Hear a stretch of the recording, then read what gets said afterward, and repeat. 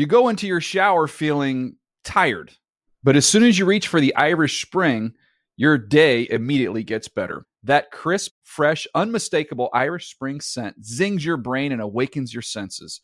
So when you finally emerge from the shower 37 minutes later, because you pay the water bill so you can stay in there as long as you want, you're ready to take on the day and smell great doing it. Irish Spring Body Wash and Bar Soap. Fresh, green, Irish. Shop now at a store near you. Getting ready to take on spring? Make your first move with the reliable performance and power of Steel battery tools. From hedge trimmers and mowers to string trimmers and more, right now you can save $50 on select battery tool sets. Real Steel. Offer valid on select AK system sets through June 16, 2024. See participating retailer for details. I'm late for a very important date. Time is running out to score adult theme park tickets at child prices from Undercover Tourist. This summer, make your Walt Disney World vacation more affordable than ever. Escape into a place where magic has the power to transport you into stunning worlds and your favorite stories for less. Buy from Undercover Tourist, an authorized seller, and link to official Walt Disney World apps so you can add on Genie Plus and Lightning Lane upgrades easy. Book your adult theme park tickets at child prices with Undercover Tourist now and save. UndercoverTourist.com. The Around the NFL podcast. Can't figure out what XFL stands for. That's not true. Extreme Football League. Welcome to another edition of the Around the NFL podcast presented by SiriusXM. My name is Dan Hansis. I'm joined in a room filled with heroes Mark Sessler, Chris Wessling, and Greg Rosenthal. What is up, boys? Hey, right? Dan. Right? X is extreme. Right. So that came from a listener, and the listener has listened to a series of shows and views us as mental adults. I mean, maybe I'm wrong. The league also has, been, well, please. Happy Friday, everybody. How's everybody doing? Greg? I'm great. Good until I heard that. Now annoyed. I get it.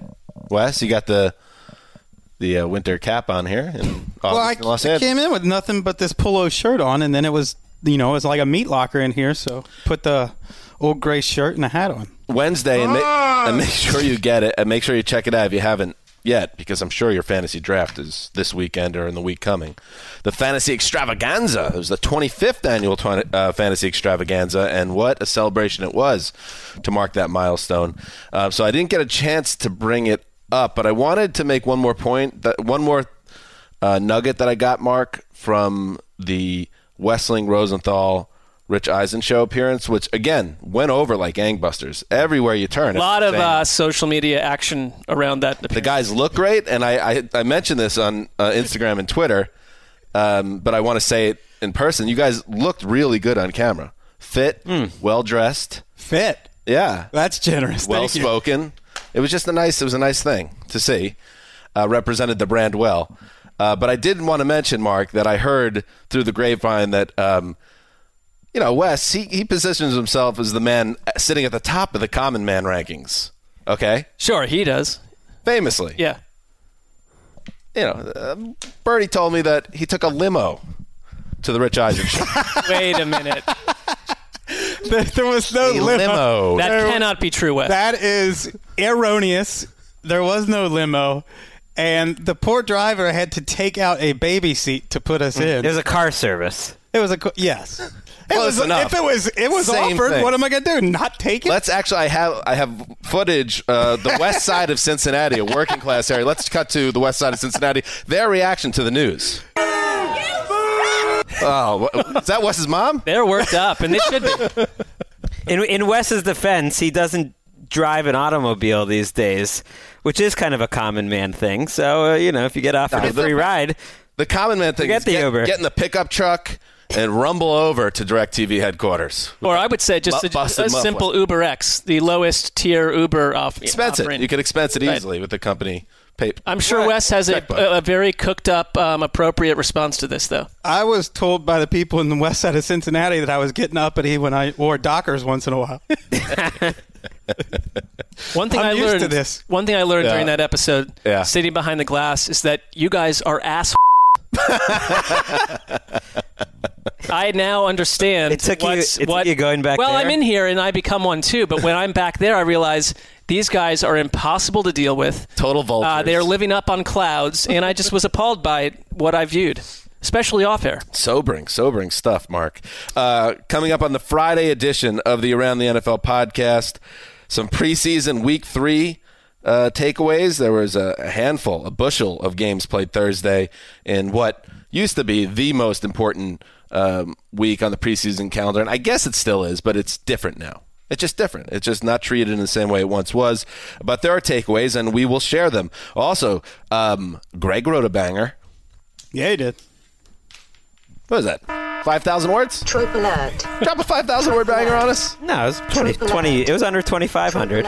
Really? Yeah. Nice work. Anyway, biggest training camp surprises going city by city by city. Now, Mark, would an ass say that? Look at all the compliments I'm paying to the group today. Can you stop saying it so I have to go back and bleep all these words? Like asshole keeps saying the word asshole, so I have to go back and do all this work. Whenever you are buttering anyone up, it is for a purpose.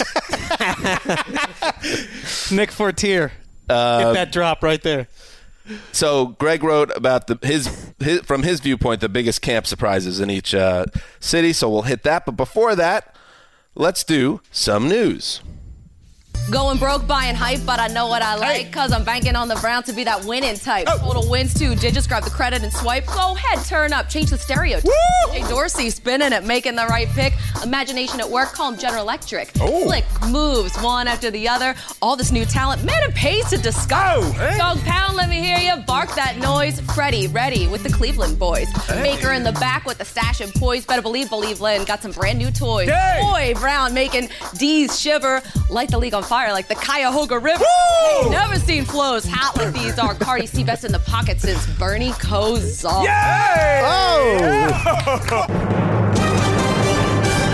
Wow. That was not Cardi B. That was Connie Fox, a.k.a. the Tiny Box, Colleen Wolfe, this morning on Good Morning Football.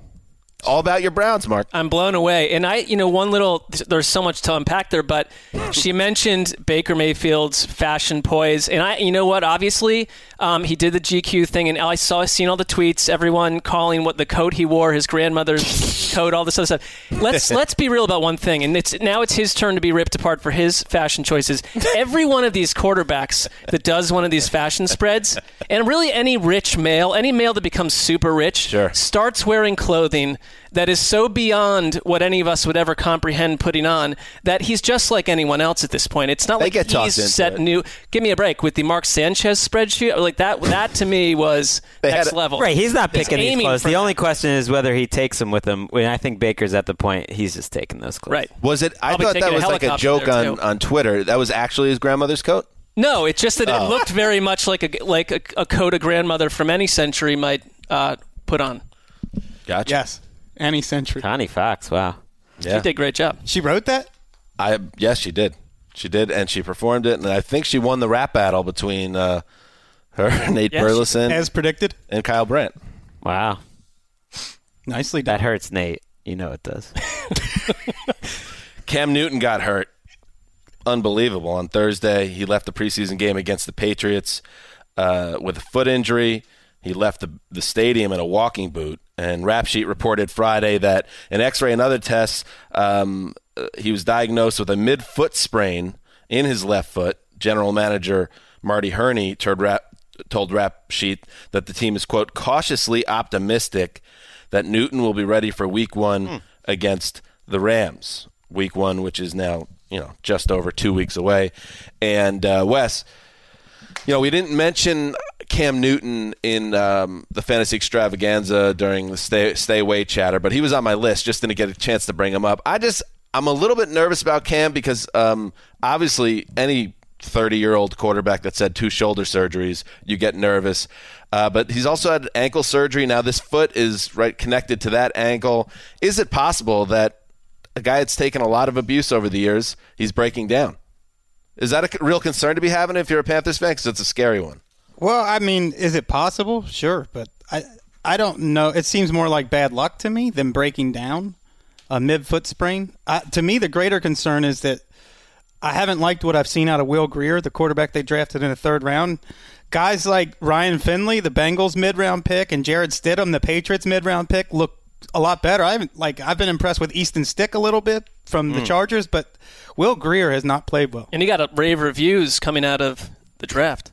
It's a bummer because Cam Newton got really good reviews in practice for his arm looking great, like throwing the deep ball pretty well. He's got the new motion. You're kind of excited to see this new Cam, and now he's going to be coming in to a brutal week 1 matchup as it is with an injury. Even if he plays, you would think they're going to try to limit him being their goal line, back, which he essentially is in that time, and you just hate going into the season that way. I don't blame them though. Like everyone said, see, this just shows you can't play your players in the preseason.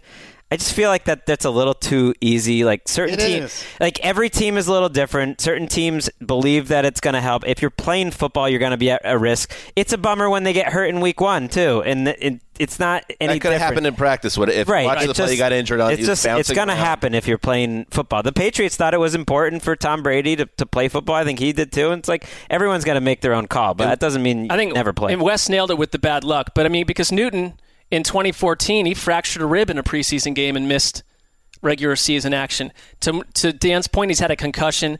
I get there's some of these guys I like to call them just like a bug because they're constantly getting the injury bug biting them left and right. We're always talking about their injuries. You call Cam Newton a bug? A bug. Like it's December in 2014. He gets into a random car accident. And now that's bad luck. It's bad luck. I'm not saying that's his fault. I guess that's I don't know how that. My point being is that the car accident, a perfect example. That's rotten luck, and injuries suck, and they're rotten luck too. But when they start to pile up for a guy that plays a certain way, I would just be starting to get nervous if I was a Panthers fan. But he might want to reconsider those glamour scooter shoots on his way to the stadium.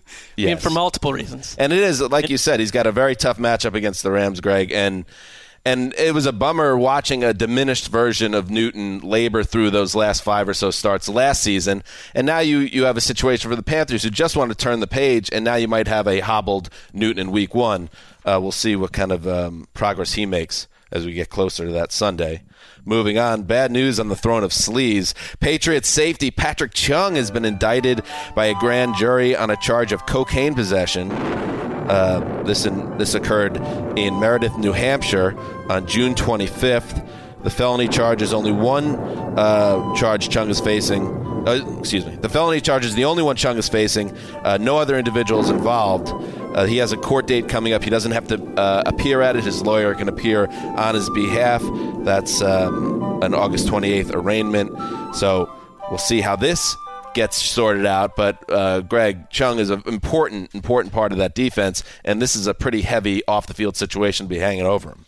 It's unclear what it's going to mean for his status. Whether could he be playing week 1? Could he be suspended? Could he just be away from the team for the whole year? Like, no one has any idea. But to your point, a huge Patriots fan who we all know well, let's call him Burke, texted me apoplectic after this, thinking that after Stephon Gilmore and Tom Brady, that Patrick Chung might be the 3rd most valuable Patriot. I'm like, all right, let's calm down there. I know he covers tight ends well and he's versatile, but let's calm down with that. It does mean, though, that Deron Harmon, who's been a starter the last few years and some people thought would maybe not make this team, might get traded to one of those Patriots South or West coming out of camp. Looks like he'll make the team. I think that's kind of my takeaway because they're going to need him now. Ill planning, though, because it sounds like when you piece together the report that an alarm went off or something that alerted the police who were going there to help, obviously, and assist, and then bang, your house is not put together the way you need it to be. They're in the house checking on right.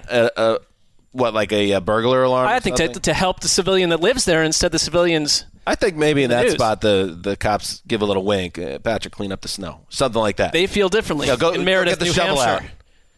You got to get off Erica the grid. knows how it operates in New Hampshire. Get the snowplow out, You got to get off the grid. Meredith, none of these alarm systems. This big lake, the biggest lake in New Hampshire, Meredith, is Lake Winnipesaukee, and it gets kind of wild up there. Up in the Pissauk? It does. I don't think they call it that, but. And I don't know enough about that. I'm not obviously making any comment about Patrick Chung's guilt or innocence, but it is interesting that I feel like every 6 to 9 months there's some mega criminal charge connected to the New England Patriots. Here we go. I just connect the dots over the years. I know everybody. There's team players and Front office officials get in trouble from every organization. You've got quarterbacks, dispensing their phones in dumpsters because they don't want those to be examined. It's a broad. I would just say take out the red string, the red string in criminal investigations, and then just go basically year to year. It's going to go a through line. Manhunter season 3. Yes, no, maybe so, Greg. What? That they get? There's been a lot. There's been a lot of gates. There's been a lot of stuff. Crime. Whatnot. They get more attention. And they've checked all the boxes, like at the level from petty misdemeanors to capital murder and everything in between. Like stumbling naked into a police station. That too. There's the ones that are more humor based. Okay, I'm going to move on. It's too bad. Chung's been a great story. He left home. He came back. He's won 3 rings since he's been back. He's been much better since they originally cut him back in the day or traded him. This is the poor guy. Deepest Patriots defense I remember in years. They're going to be good again. All right, let's move on. Michael Crabtree, he's back. 2 weeks after working out for the Cardinals, left without a deal. The veteran wideout agrees to terms with Arizona on a 1-year deal. He joins a group of receivers led by veteran Larry Fitzgerald, Christian Kirk, Keyshawn Johnson, not Keyshawn, Andy Isabella, and Hakeem Butler. Kevin White, the former Bears first-round pick, he got cut. I guess that's Crabtree essentially replaces Kevin White on this depth chart. Crabtree, 31 years old, Mark, spent last season with the Ravens, had a big role in the offense, at least until Lamar Jackson showed up, and had 607 yards receiving, 3 touchdowns.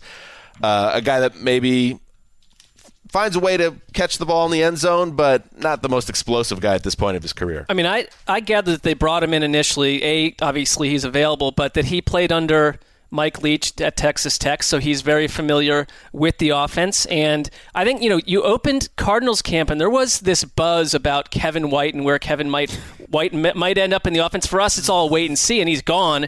And they also lost Hakeem Butler, so there's a spot there, but the Keyshawn Johnson news is interesting to me because it was Josh Weinfuss of ESPN that said he may have had the best training camp of anyone on the Cardinals roster, veteran or rookie alike. So they need people to step up and turn into glue for Kyler Murray right away. Well, Keyshawn Johnson's a 6th-round rookie, very shifty, quick. They want to play with 4 receivers, and this shows why. When we project the starters, I do this, and, fantasy owners are drafting Andy Isabella. It's just like, well, they're going to have 4 receivers, and they like the college evaluation of Andy Isabella, and they like Hakeem Butler, and that's going to be their 4. And you just never know with rookies. Isabella just doesn't look like he's ready to go. And to me, this is basically, we don't want to play this guy. We like Keyshawn Johnson, and Crabtree's going to be in there, and that's our top 4 with Kirk and Fitzgerald. I'd like to point out that in the last 2 off seasons, the 2 teams with among the worst wide receiver cores in the league have said the way to get better is to get rid of Michael Crabtree. And now a team with one of the worst wide receiver cores in the NFL has said a way to get better is to bring in Michael Crabtree. I think he can still play. He's savvy, though. Remember there was that report where they couldn't get a deal done with Crabtree 2 weeks ago? What has he done in between? He fired his agent, and then he hired the same agent who represents Kyler Murray and Cliff Kingsbury. Smart. Which seems like a conflict of interest when you're representing the number 1 overall pick and the coach. And worked out. There's a lot of that. Do you know what Crabtree? Watching you, agents. There's a lot of young wide receivers on that roster and a young quarterback. You know what Crabtree feels like to me, Wes? Bill Parcells coined it once upon a time. Progress stopper. Perhaps. Let's move on. It's also a big play stopper. Cowboys make a big deal. Oh, man, a big contract, but not with one of the players you might expect. They reached agreement on a long-term deal earlier this week with linebacker Jalen Smith. The Cowboys made the deal official after a rap sheet report. Stephen Jones said Tuesday the extension is for 5 years and is worth $64 million, including $35.5 million guaranteed. He's under contract through the 2024 season. If you're a listener of this podcast, you've heard Chris Wessling sing the praises of Smith all throughout the 2018 season, and he's such a great story after what happened at Notre Dame, where he looked like a stone-cold top 5 pick, suffers a terrible knee injury, and you're not sure if he's ever going to be able to play in the NFL. It does affect his draft stock, but the Cowboys took a chance, Wes. They took him high in the 2nd round. He sat out his rookie year and became one of the best linebackers in football. Yeah, it's a great story. At one point, he had drop foot syndrome, and he could barely he had no range of motion in his lower leg. It's an amazing story. Nobody thought that he was going to come back and be one of the best linebackers in football, which he was for the last few months of last season, along with Leighton Vander Esch. He is a guy that you could tell, even in his second, but definitely last year, his third year, he's such a leader for that team that he's an impressive human. We talked to him, remember? Right, and the Cowboys in training camp, the way that they would talk about it, even in his second year, you could just tell the influence he has over all of them and the way he approaches and kind of the joy he has and the way he talks about Leighton Vander Esch, and the two of them seem like just a perfect pair to sign forever. And I saw some criticism that's like, this is a relatively team-friendly deal. Like, he could have gotten more money if you waited out. Like, this is a guy who had his entire career flash before his eyes, is happy to have it. He's 2 years away from free agency, and I hate that where you're like trying to get into someone else's money, saying that you should have tried to get more money. It's like his generations are secured for, his sons and his, the next generation after that. Like, don't tell people not to sign a big contract if they want to. Shut up. And I mean, the Cowboys, I can't think of a team and a person more than Jerry Jones who is attracted to high-risk, high-reward draft picks. And they don't, like Randy Gregory, not working out at this point. And essentially you could look at him and say, maybe you stretched on that one. But this was viewed that way too, and it has worked out beautifully. And I like a team that once you find that position group that is stacked, you don't decide we're going to keep one, move someone else, and go lower money at the position. So a lot of teams do that, and their general managers can't figure out a way to keep all these guys, keep this group together. Their defense has gotten so much better. And I'll give Smith the last word, because in his press conference he said, pointing back to the Cowboys essentially taking that risk on him in the second round, here's what he had to say. You took a risk. A $4.5 million risk, had I never been able to play again. So me understanding that it was my duty for them to get the return on their investment.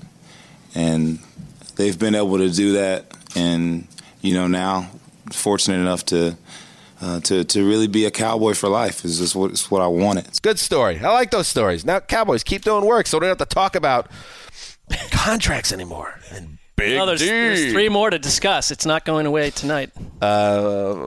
Injury news from the preseason. Drew Lock on Monday Night Football, preseason edition, sprained his throwing hand, and that's going to cost them a lot of time. It sets back the Broncos' second-round rookie to the point where he could start the season on IR Boomerang. Is that right, Mark? Yes, but I hear some flack. Some people are saying I prefer IR Boomerang, and people are telling me that they like Boomerang IR, that rolls off the tongue. I always thought that sounded better, personally. I like IR Boomerang. Again, it only goes back to the fact that it's not sticking on any level as a true term, because people can't even describe what's happening. Right, Erica, if you could describe in 30 words or less, what is IR Boomerang? Put it on the spot. What, like in football terms? Yes. It's like people that bounce off and on the injury report. I mean, that's about 70%, right? She's very close. It's like a new rule for new listeners. Injured reserve used to mean you're out for the season, but now you can put a player on injured reserve and they can come back as early as, I believe, 8 weeks is the earliest. But isn't it two players now? Yeah, you can do 2 players now. That is IR Boomerang. I believe you said bounce back, and it's sort of like the idea that the boomerang, you're sending them far out of field, and if it returns for a frisbee, it's gone. Yeah, it's not IR frisbee. That thing's in the woods. This is almost like it almost takes Vic Fangio and John Elway off the hook, because it would have been embarrassing when Kevin Hogan was their backup week 1, which I think he would have been whether Luck was hurt or not. I don't know. I don't know that for sure, but I just think Luck. One of my takeaways from this, preseason is just Joe Flacco's playing this season. I would have thought good. Right, but even if the rest of the team is terrible, or if he doesn't play as well, if they were like 1-3, I would have expected, okay, now everyone's going to be talking Lock. Lock's not playing until it's week 16, and if the Broncos are out of it. Like, I just don't think there's any chance. Mouth. I'm saying if, So a boomerang IR is sort of like a side piece. IR Boomerang. You can keep them there. You kind of keep them out of the limelight. You don't, it's bury not, them in the backyard for a while. Right. But then you know what they say, Wes? You can always dig them back up. You can always dig them back up. side piece and someone buried in the yard sounds because it doesn't cost you all this money, Ominous. right? It doesn't. You're not going out to dinner every week. Yeah, you're not going out to dinner every week. They can cost money, I would imagine. Or as Lil Debbie said, side hoe. I mean, they're paid a full salary, so it breaks down a little there. But by the way, has anyone ever seen? But they come back. Has anyone ever seen someone successfully throw a boomerang? It's impossible. I owned one as a child. Did you ever throw it and it came back to you, or even Not close? really. No, you can. It basically goes straight and then hooks right and then lands about 37 feet away from you. You're running after they it. suck. Typically, yeah. And Australian listeners, you know it too. I was just going to say, over under 100 tweets you're going to get from Australia. Right. And it's another reminder They know it. of how much better life is just in general, just in terms of quality of life now than before in most of the world. This is such a Greg thing. What about all the mental illness? No, there's a lot. Greg. At some point, though, when they invented the boomerang, it's like, wow, that's the best entertainment option we've got. I don't think it's meant this is for the biggest entertainment. revolution that we've had in entertainment in decades. Wasn't it meant for the hunting? boomerang? Yeah, it was a hunting tool, I believe. It's a piece of garbage. So it's for sustenance and survival. Don't also. come at me with facts during my bit. Finally in the news, step behind the red velvet, gentlemen.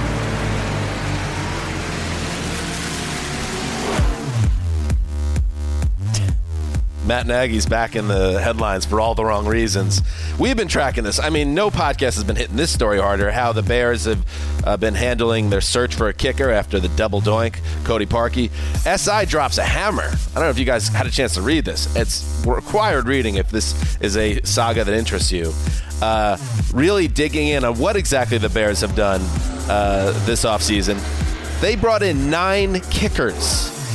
9 kickers, brought them in like cattle for slaughter and herded them together and used a bizarre scoring system that Byzantine, does that work in this? Yeah, that's totally, scenario? that's perfect. To try to explain how they were progressing, then cut them at will, had little notes, humiliated the men, didn't treat them like football players. And then they were left with 4, and now we're down to 1 poor guy.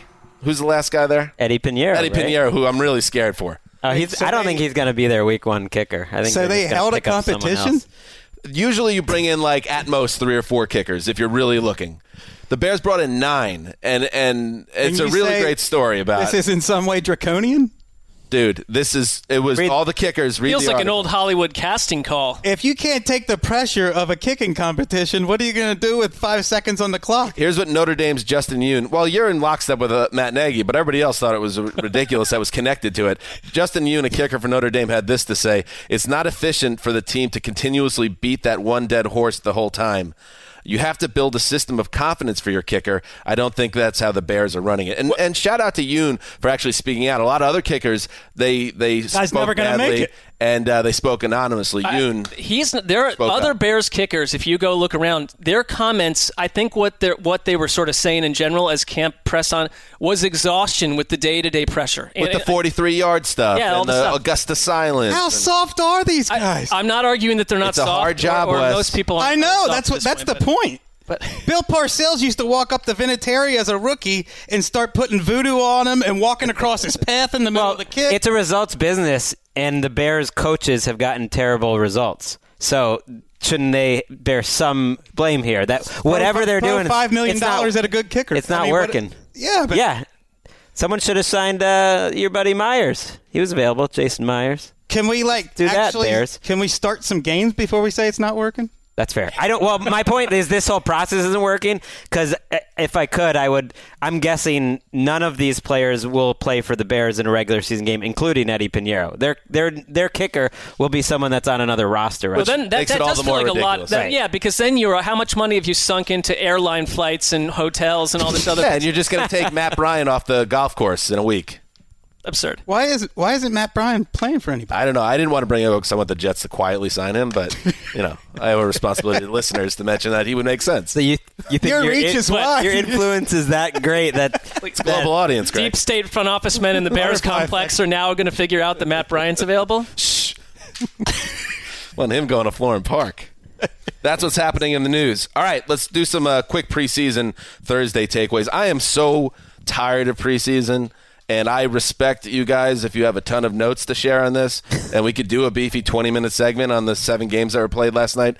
But I'm not going to share too much. So I'm going to let you guys handle the bulk of this. Greg, get us going. What was something from the Thursday action? Please.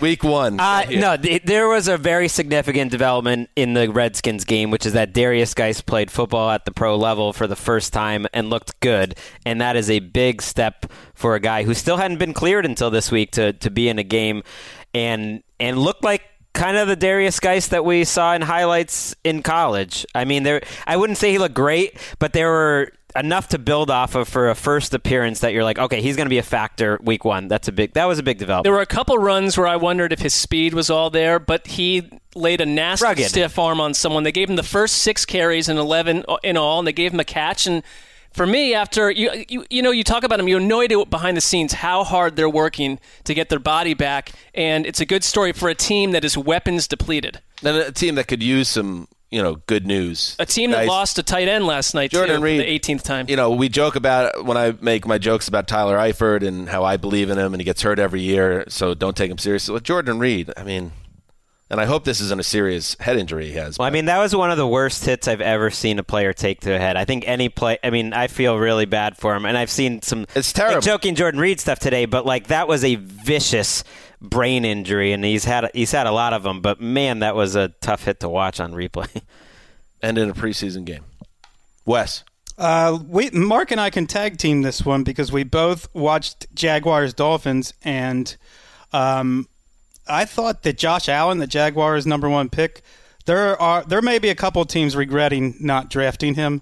He is a huge player. The size-speed combination is very impressive, and to me he looked like, I told Mark, like a roadhouse bouncer during the middle of a midnight melee, just hip-tossing guys out the saloon doors while somebody's breaking a chair over his back. He's just going through the Dolphins' offensive line like they weren't there. He was Vinovich-esque? Yes. For me, I have question marks about how the John DeFilippo and Nick Foles offense is going to work in their overall Doug Marrone world and everything. That Leonard Fournette looked good last night, I thought, which was a nice development. But they're going to need to keep restocking defense over and over. And Josh Allen, there's a play, if you can go find this on Twitter. Obviously, you're playing us. The listener, anyone who heard that. There is a Dolphins right side of the line with Jesse Davis and Deion Calhoun, 2 guys that just got absolutely... Josh Allen just took kind of both of them with his arms and just swept them aside and buried a running back 9 yards in the backfield. This is a guy that I think anyone who drafted anyone else above him, and they all have the reasons to pick who they did, are going to be measured by how Josh Allen does. In the most impressive play to me was one where he flexed out and covered a running back in the passing game. I think it was Kalen Ballage, and destroyed him. Yes. And you just don't see that from guys that are essentially playing a defensive line. And the announcer kept making, I forget who was it, a good point that Allen's going to change up the way they do defense because they're always very traditional 4-3, but he's more of a stand-up guy, and when he's out there, it just makes him more flexible. Not as if that defense needed any more good news. It'd be fun. When Josh Rosen led that 13-play, 99-yard drive, which was impressive, I thought, all right, that's cool. Now do it with Josh Allen out there. Right. Josh Rosen's gotten some pop, and we'll switch into that last few weeks, and he makes, I said this even in Arizona, he makes some really impressive throws, and he did that in this game. But I didn't watch that game and think, Josh Rosen made his move. No. It's one drive, and it was against the backups, and Fitzpatrick has not looked sharp in the preseason, which is worth noting. But Flores seems to have already decided, based on practices, that there really isn't a competition. And Troy Aikman, you tweeted about it. Yeah, Troy Aikman made a comment, and obviously he's hearing stuff and spending time with the coaches that it made it sound like Josh Rosen just has not really grasped the offense or picked it up the way that you'd want him to, and that they just feel more comfortable. And that Ryan Fitzpatrick has looked bad in games, but the whole Fitzpatrick experience has the coaching staff feeling much more comfortable. I read his comment and basically said Fitzpatrick's starting week 1, barring him getting like a rock landing on him from the sky. You get the vibe that there's still, hopefully not too big. You get the vibe that that baggage connected to him is still there. Charlie Casserly, our own Charlie Casserly was on the show. We didn't get a chance to talk about it, but Charlie made news earlier this year for making critical comments or based on a conversation he had on Josh Rosen. And, you wonder if he's going to get it, Rosen. But he's going to start, right? He will eventually. And he has made some great throws. And Aikman, who, has seen Rosen play a lot at UCLA. He said he thinks he's one of the most talented throwers he's ever seen, period. Rosen. Yeah, that just coming from Troy Aikman, and I can kind of see why you would say that. Man, he has 2 or 3 every game that are just they're an unbelievable play. So at some point they're just going to want to see it. But that offensive line looks so bad that I don't know. No one's going to succeed there. He's not the most mobile guy, but he made a nice throw and he kind of rolled out and put one right in the receiver's hands, rolled to his right. The tools are definitely there. Speaking of toolsy young quarterbacks, Daniel Jones continues to look really good for the Giants. Danny Dimes, which is nice. I saw that. I like that pop up. And he's 25 of 30. And don't read too much into preseason stats, obviously, but 25 of 30, 369, 2 touchdowns. He's lost some fumbles, but hasn't thrown an interception. Taken 2 sacks, and Eli's barely played. And this is the best possible outcome for Daniel Jones. What's happened the last 3 weeks? That he is planted that seed now in not just Pat Shurmur's mind, but all the way up the front office chain, that you got a kid here that looks like he can handle it. Like you're not hearing any reports about Daniel Jones. He's too raw. He's not ready yet. And on the field, he doesn't look that way.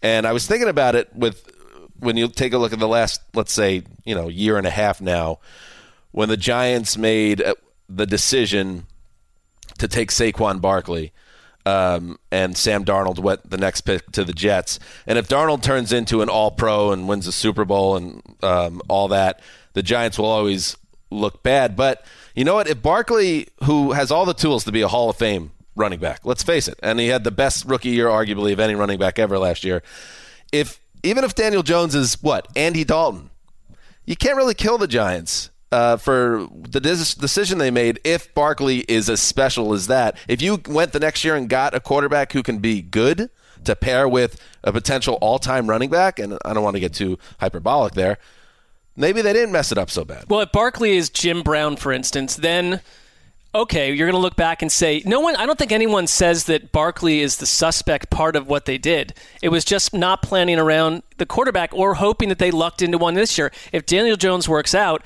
it's Dave Gettleman, and we already, there's already the jokes out on Twitter, which make a lot of sense, about Dave Gettleman sitting back in his easy chair in his office saying, F you to essentially Mike Francesa and every single media person ever that ripped on me. That's how it works.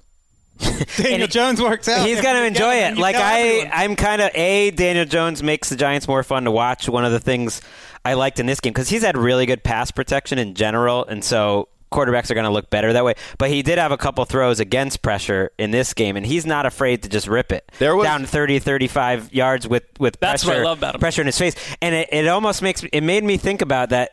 I think I've been a little anti-Giants over the years on this podcast, but I think once the Daniel Jones era starts, that's all over. And I'm going to enjoy Dave Gettleman just bringing up the Daniel Jones draft pick in every conversation and talking trash to basically every reporter forever, if that happens. And it'd be delightful. And I think that you can talk about him all day, but you mentioned it, their line, you've got Kevin Zeitler. Will Hernandez looks like they've found someone very stable for a long time. Their line was such a disaster for so long that he stepped in at the perfect time. Nate Solder's a problem, though. I think that's under the radar. Carl Lawson was giving him the business. There was a sequence with Jones where he completed a downfield pass about 35 yards, then got walloped, got destroyed on almost like a double hit from each side, lost the ball, got up, and then 1 or 2 plays later stood tall in the pocket and put one right down to the goal line that led to a touchdown. That stuff is pretty impressive. One note on Eli. I think it's worth noting that David Deal,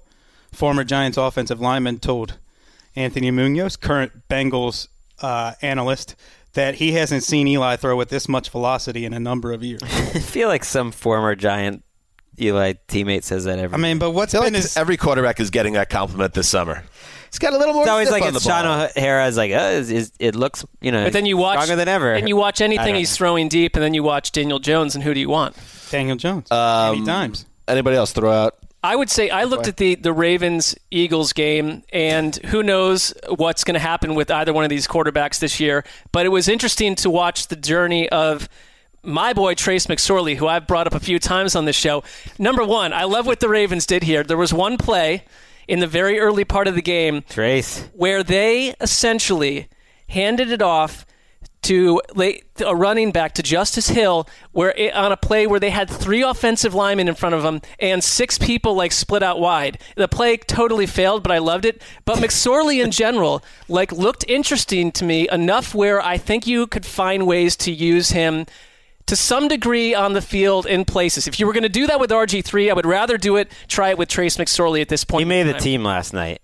They're not cutting it now. He should have. And then I think on the other side, Josh McCown, it kind of just shows you that, I mean, there was a play where at some point they feel like in 4 or 5 days he's learned the protections and the entire scheme to such a degree and audibles that he did so much pre-snap that he walked over during a timeout to the sideline, and Carson Wentz and the coaches were all giggling with him because they couldn't believe how much he'd picked up, and that you can just roam around network television for a while or cable television, and then if you've done this long enough, roll back into a team and unfurl 200-something yards and make J.J. Arcega-Whiteside look like he should be on the first team offense. Professional quarterback, right? Here, McCown. But McCown still has it, and it makes me wonder. You go to some of the backups around the league and say, you did not yank Josh McCown out of retirement. Some of these clowns roaming around. You got Kevin Hogan, please.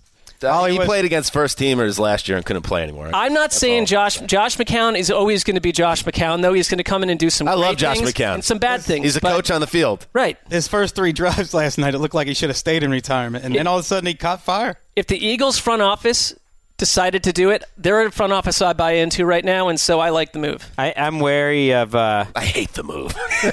I like it.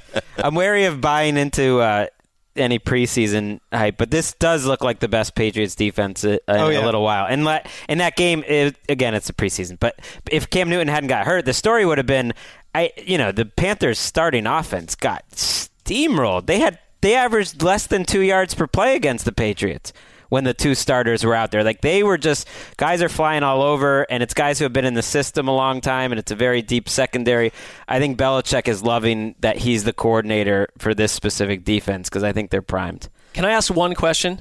Why are we going up to, is it the Ottawa Blue Bombers field, and finding out hours before the game that the NFL teams don't like where the end zone is positioned, and suddenly we're playing an NFL preseason game on an 80-yard field that looks somewhat suspect to begin with? I know there's probably people even inside this building that would be annoyed I'm bringing that up, but why aren't we 3 or 4 months ahead of time scoping that out and saying this is appropriate and we have teams sign off or we don't? I was like, are they going to count the stats from this game? I mean, this is ridiculous. They're playing on an 80-yard field. I mean, and this comes This comes a year after the Mexico City. What are we talking about? I don't know. The fiasco. Where the field was wet, so they couldn't get it safe enough for the players. I mean, the Packers, for those who hadn't heard the story, they were going to play their starters in this game. The Raiders were not anyways, but they decided not to because of this 80-yard funky field. Well, the Packers situation. lost first-round linebacker Rashawn Garrett. We don't know how serious it is, but carted off the field.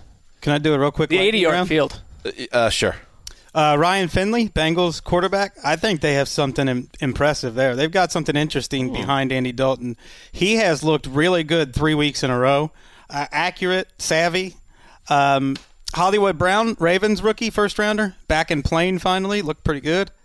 And my favorite thing of the preseason so far, Matt Millen back in the booth. This guy, that's great. We thought he was on death's doorstep. He was. To quote Damashek, not just surviving but living. He's dropping lines like Raiders linebackers dropping interceptions, and he says, "I've seen better hands on a clock." A great broadcaster, and it annoys me. Of course, he's going to be remembered for his time as the general manager, and he's gone to college in terms of broadcasting. But people are always like, "Why should we listen to Matt Millen as a broad?" It's like, well, what is a lot of broadcasting? It doesn't mean you can't. Doesn't mean that you're not a smart person who's really good. He's always been one of my favorite announcers. It's a different skill set, right? In running exactly. Matt Millen got a heart transplant. You cannot be closer to death's door. No. Than when you literally have your heart taken out of your body and you're given the heart of another human being. That's pretty cool. Live it up, Matt Millen. By the way, it is Winnipeg, not Ottawa, for the people in Canada that were about to tweet at me. Don't want to hear about it. Love you, Canada. Love Canada, beautiful nation. That's what's happening in the preseason. Let's go week 1. Get here. Greg wrote a banger. There's no two ways around it. 2009. Here's the headline. NFL.com. I mean, I don't do the headlines. What is it? You had something to do with it. 2019 NFL preseason : training camp surprises for all 32 teams. I like that. Little bit of SEO, but quite direct. So you went through every team. You threw out a surprise. So, Greg, why don't you kind of steer the ship here of your list of 32 surprises? And actually, if you read the piece, Mark, did you read it? I know you did. Outline. Wow, there's highlights. This guy's prepped. You're on fire today, Mark. If you read it the way Mark did, you get more than 32 surprizes here. That's annotated. Yeah, some teams got multiple. 32 Gotta be about teams, but it's 46 surprises. I'd say there are 57 surprises. Abridged, annotated. Let's say 46 to 57 surprises in this content. Greg, of that list of 46 to 57, what were some of yours that you liked the most? Or the most interesting, intriguing?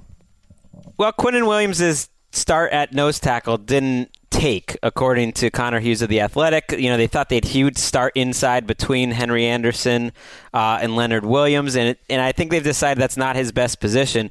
I don't think this is a huge deal, but I think he's going to probably start the year rotating, maybe coming off the bench, which to me was a little bit of a surprise learning that. And they're waiting. Doesn't mean he hasn't looked good in the preseason, but he's not going to be a guy who just steps out there and is playing 50 snaps a game. Maybe trade Leonard Williams to the Texans for Jadeveon Clowney and then slide over Quinnen Williams to the end where he could play every snap. And then you have a game-changing Clowney in the mix as well. Not that crazy. I'm warming up to your trade idea. How many defensive linemen are they going to move over the course of 4 or 5 years? That's what they do. There's a churn. There's always churn in the NFL, Mark. Except unless you're the Cowboys and you resign the entire position group and stay strong for the next 6, 7 years. What was that? The Sons of Anarchy? What? Wilkerson, Richardson. Yes, that was. Oh, yeah. Yes, that was it. Grown up and moved on. What else, Greg? How about DJ Chark? You remember him, the first-round pick of the Jaguars a year ago, who had kind of a disastrous. He was in first round. Or was he at the top of the second round? He was second.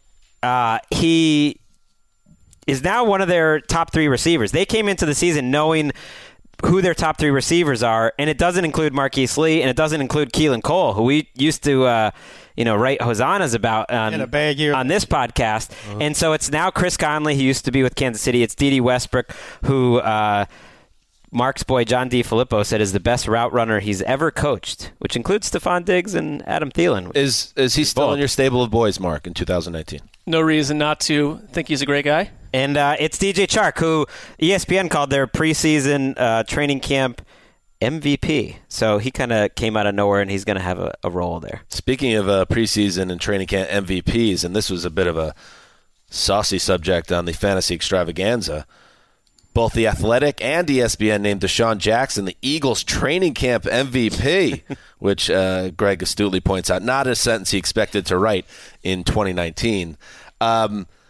Is it possible that we get a vintage D-Jack season? Yes. 1,300 yards. I think him in Tampa last year, he's been so underrated that he's looked like the same Deshaun Jackson the whole time, but Jameis Winston is not great throwing the deep ball, and that just wasn't a very good offense in general, and that he's looked really good. That's my opinion. What is a vintage D-Jack season? I'm going to look that up while you guys argue. Wes, you disagree? 800 yards, 4 touchdowns. At his peak, he was a guy who could average 18 to 20 yards per reception. I can't remember a guy that old that fast. Maybe, Darrell Green certainly. There's certainly been some, but man, he hasn't lost any speed. He led the NFL in yards per reception last year at 18.9 over 41 catches. Dan, I think you're going to like that this is out there. What? This caught my eye down in Carolina. Longtime Panthers hero Graham that's on Gano. my list too of ones I need to bring up. Veteran kicker Graham Gano could lose his job to someone named Joey Sly. Sounds fake.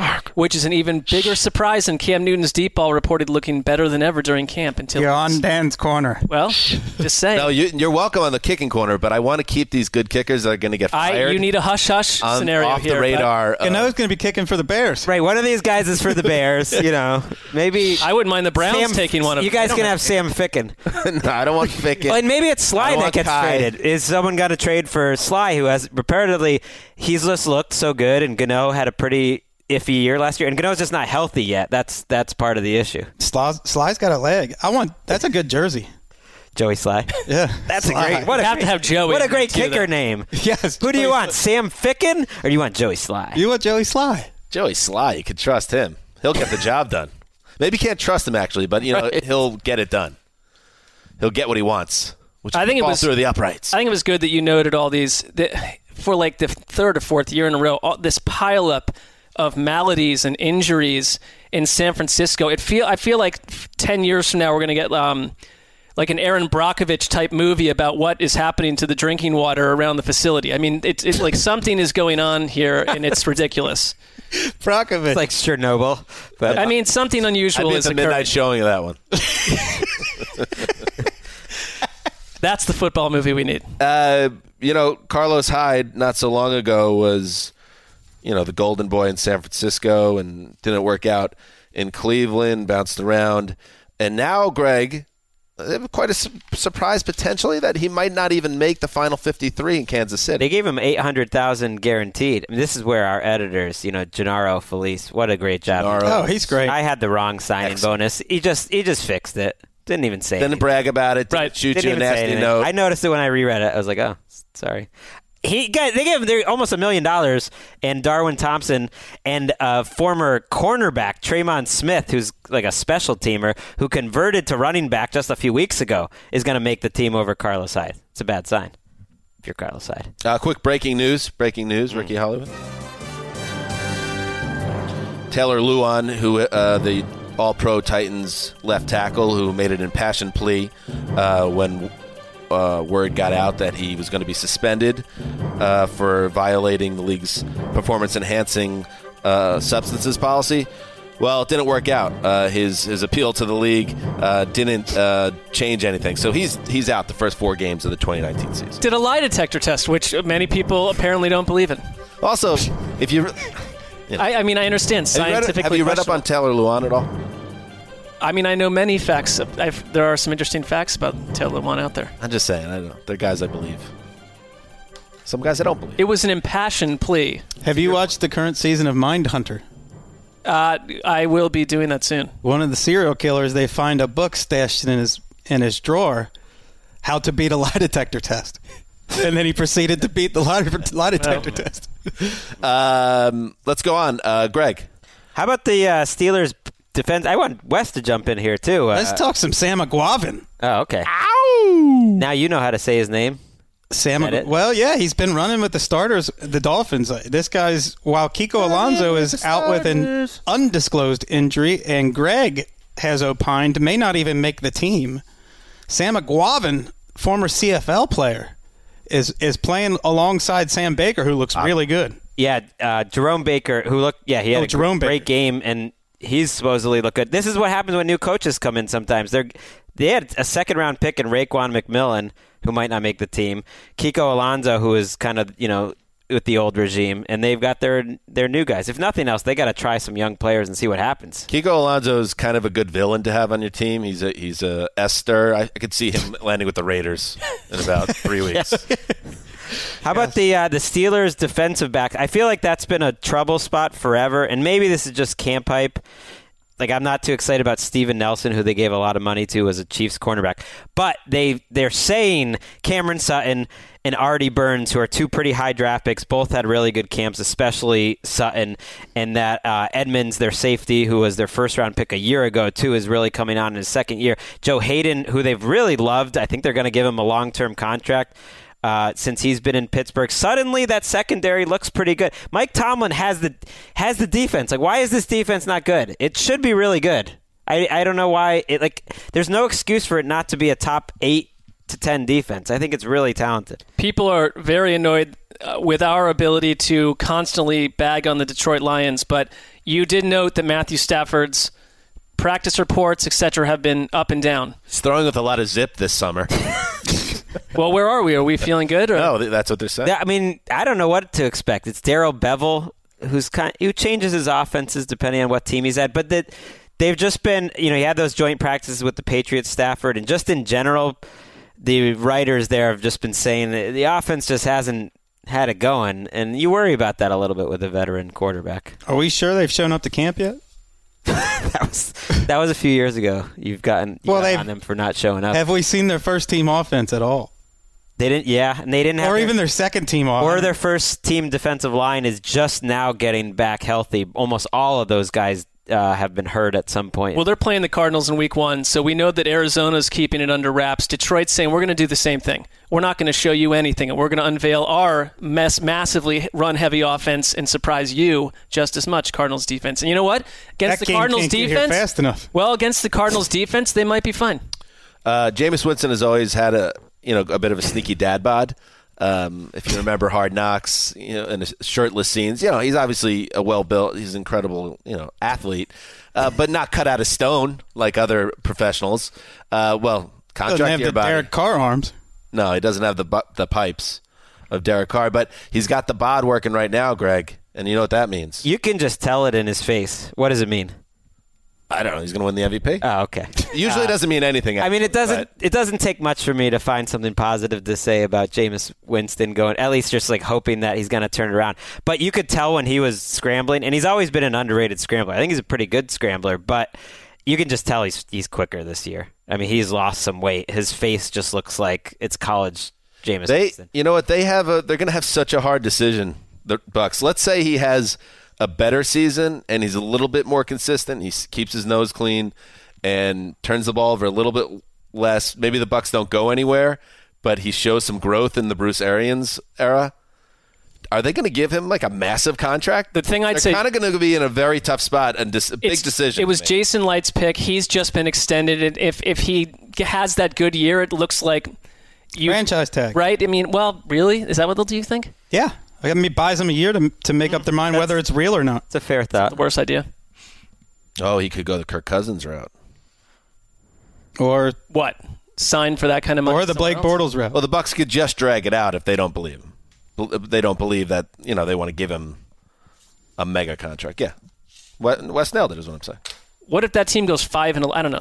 At some point, can we not be totally disappointing compared to our roster? Yeah, if they go 5-11, I don't think he's coming back as the starter. Yeah, need progress for sure. Anything else? Anybody want to jump in with one of their own, or Greg, another one of yours? All right, that's that. It's Friday. Everybody's working on the good stuff, Greg. Check it out, NFL.com/Rosenthal. Thank you. A real banger. You'll notice the bangers. There's an uptick in bangers now as week 1 approaches.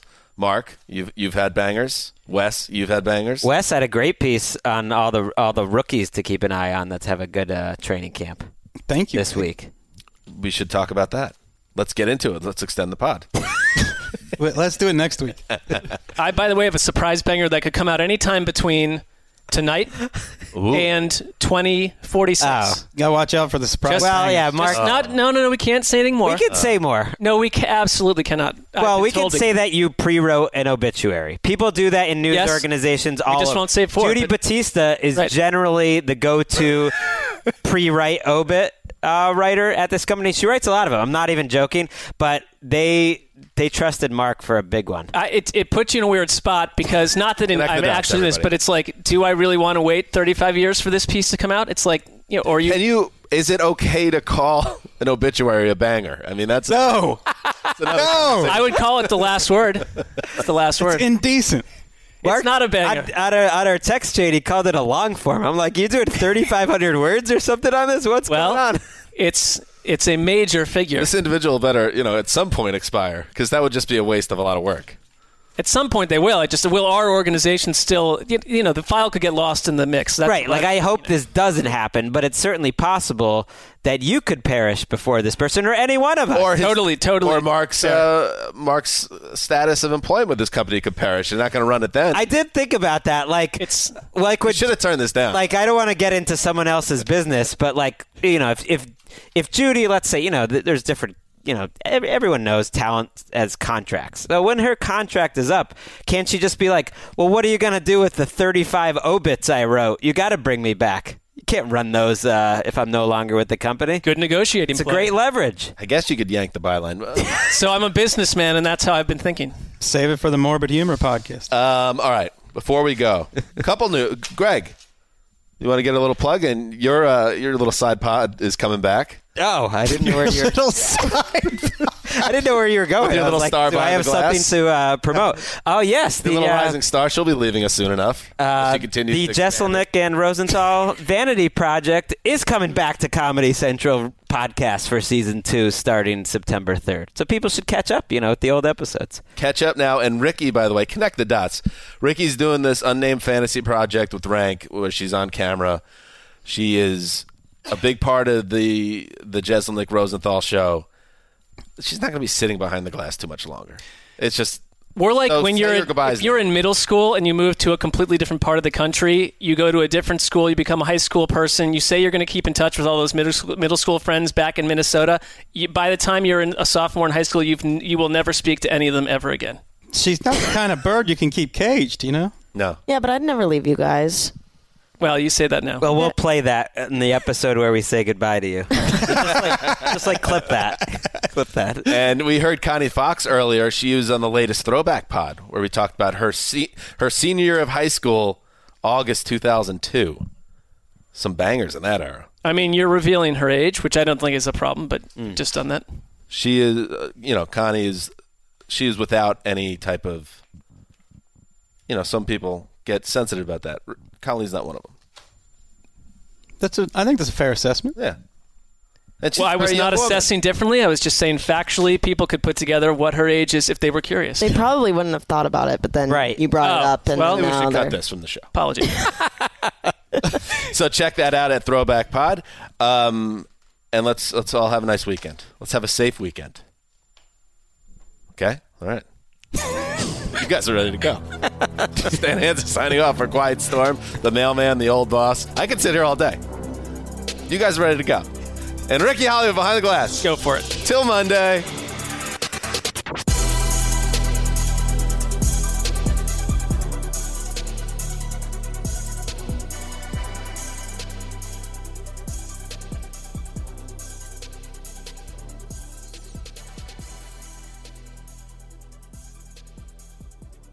You go into your shower feeling tired, but as soon as you reach for the Irish Spring, your day immediately gets better. That crisp, fresh, unmistakable Irish Spring scent zings your brain and awakens your senses.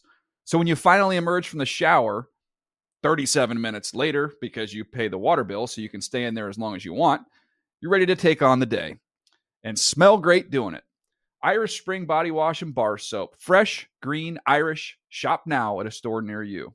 I'm late for a very important date. Time is running out to score adult theme park tickets at child prices from Undercover Tourist. This summer, make your Walt Disney World vacation more affordable than ever. Escape into a place where magic has the power to transport you into stunning worlds and your favorite stories for less. Buy from Undercover Tourist, an authorized seller, and link to official Walt Disney World apps so you can add on Genie Plus and Lightning Lane upgrades easy. Book your adult theme park tickets at child prices with Undercover Tourist now and save. UndercoverTourist.com. You know that feeling when you walk into your home, take a deep breath, and feel new? Well, that's what it's like to use Clorox Scentiva. Because Clorox Scentiva smells like coconut, cleans like Clorox, and feels like energy. It'll elevate any cleaning routine to not just clean, but also make every room smell like a tropical coconut getaway. Discover how Clorox Scentiva's powerful clean and refreshing scents can transform your space. Get yours in coconut or other fabulous scents at a nearby retail store.